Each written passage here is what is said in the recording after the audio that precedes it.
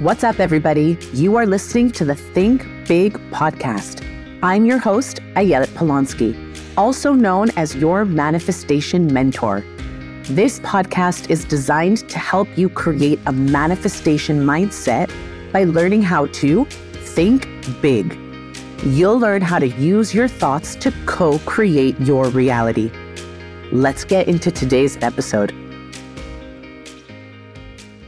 In Rabbi Nachman's Likutei Sichot, he shares that if you focus on something with all of your intention, you can actually change the outcome of your life's experiences. Meaning, yes, you can use your mind to manifest your soulmate, to manifest your next home, a job. Heck, you can even manifest a dress or a book or a piece of jewelry you've been desiring. It is first crucial that you understand the truth that your thoughts have consequences so great that they create your reality. You absolutely do not have to settle for your present reality. You can go ahead and create a new one. That should already feel liberating.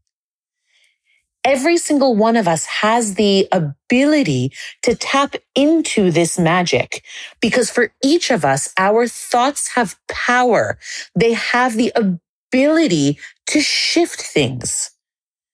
So the reason you might be seeing problems arise in your day-to-day life is because humans have the tendency to obsess about problems rather than focus our attention on what we want. I'll say that again because this is so important. We tend to spend much of our thinking energy obsessing over our problems rather than focusing on what it is we want. Now, if you really believed that this principle were true, that you could use your thoughts to create your reality, would you ever dare miss a moment of intentionally creating your desired future? All I ask is that you be open to a new interpretation of what is possible for you. Be open to a new way of perceiving the cause and effect relationship between your thoughts and the outcomes of your life. So now that you're hopefully a little bit more open to what I'm about to say, I want to put out a bold statement that I'm also asking you to be open to. Be open to hearing it before you completely reject it. The statement is this: everything is made up of energy. Energy is the very fabric of all things material. And energy responds to your thoughts. I'm going to go a little quantum physicsy on you for a moment, but don't worry, I won't make it too heavy. We know that every physical object in our world is made up of matter. And at the very core of all matter are subatomic particles. These subatomic particles are, in essence, just atoms floating in space. These particles are made up of energy. What quantum physicists discovered was that when a person observes or measures the tiny particles of energy that make up atoms, the observer, him or herself, can actually affect the behavior of the energy and matter. In other words, at a subatomic level, energy responds to your mindful attention and it becomes matter. For more depth on this topic, pick up a copy of Dr. Joe Dispenza's book, Breaking the Habit of Being Yourself, where he merges science with this ability to manifest in a simple to understand way. What Dispenza writes is that if you can imagine a future event in your life based on any one of your personal desires, that desired reality already exists as a possibility in the quantum field. It's just waiting to be observed by you. So if your mind can influence the appearance of an electron, then theoretically, it can influence the appearance of any potential possibility. Like clay, the energy of infinite possibilities is shaped by consciousness, is shaped by your mind. So your job is to sharpen your skills of observation in order to intentionally affect your destiny. Now, this is important because whatever you focus your attention on is what will inevitably grow. One of the most famous teachings of Rabbi Nachman of Breslov, the grandson of the Baal Shem Tov, is probably his most powerful lesson regarding judging others favorably. He declares that we should realize that the way in which we look at others actually empowers us and can change their reality as well as our own reality. He writes, "Know that you must judge all people favorably. This applies even to the worst of people. You must search and search until you find some little bit of good in them. In that good place inside them, they are not bad.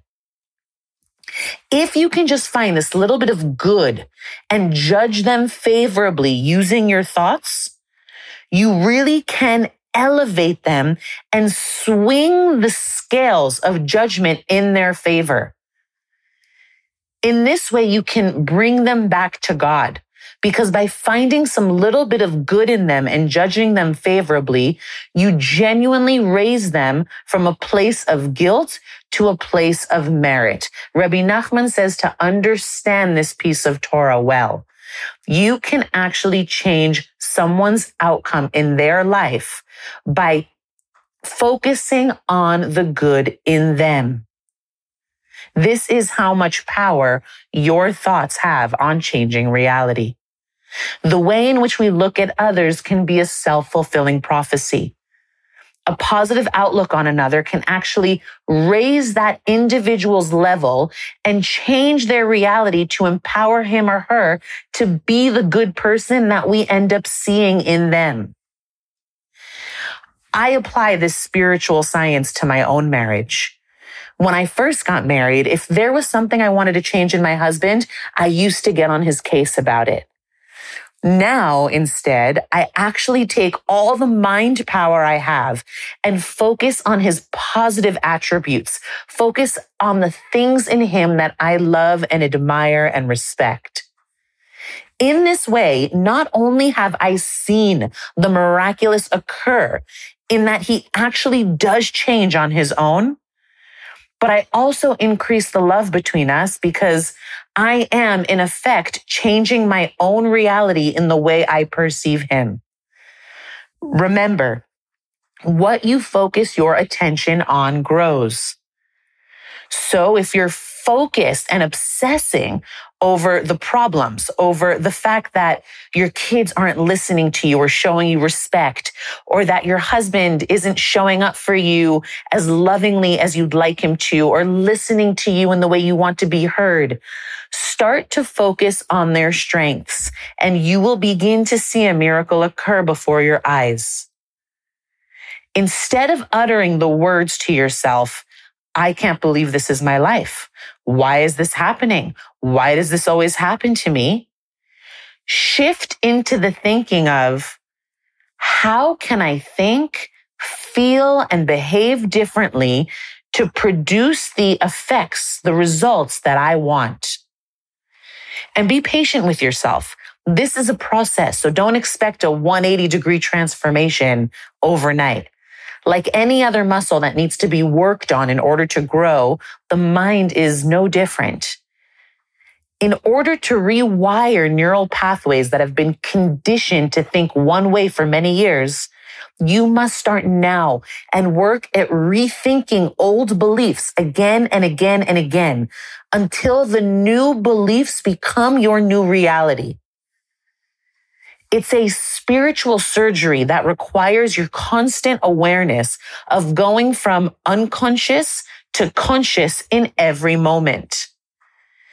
Dispenza shares that 5% of the mind is conscious, struggling against the 95% that is running subconscious automatic programs. We've memorized a set of behaviors so well that they've become an automatic habitual body and mind. Think of the mom who's driving and talking to her child who's screaming in the back at the same time and feeding another child at the same time and thinking in her own mind what needs to get done later in the day. And she's doing all of this habitually at the same time. When the body has memorized a thought, an action, or a feeling to the extent that the body becomes the mind, meaning the body and mind become one, we enter a state where our entire being becomes an old memory of ourselves.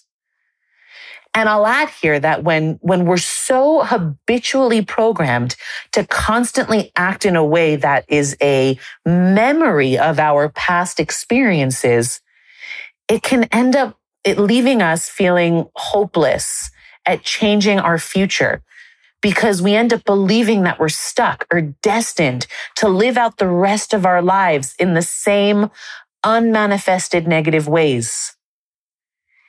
If 95% of who we are by age 35 is a set of involuntary programs, memorized behaviors, and habitual emotional reactions, it goes without saying that 95% of our day, we are unconscious.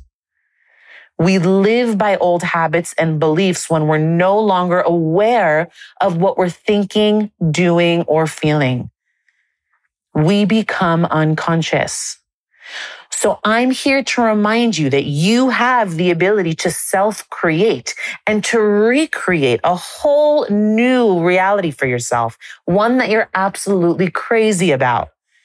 You can manifest any desired outcome, whatever it is, simply by becoming conscious of your thoughts, noticing the types of thoughts you're thinking, and making a real effort to change those thoughts. This is the essence of manifestation. Change your mind, change your life. Sharing is caring, so if you liked what you heard, pay it forward. Share this with a friend. And as always, happy manifesting.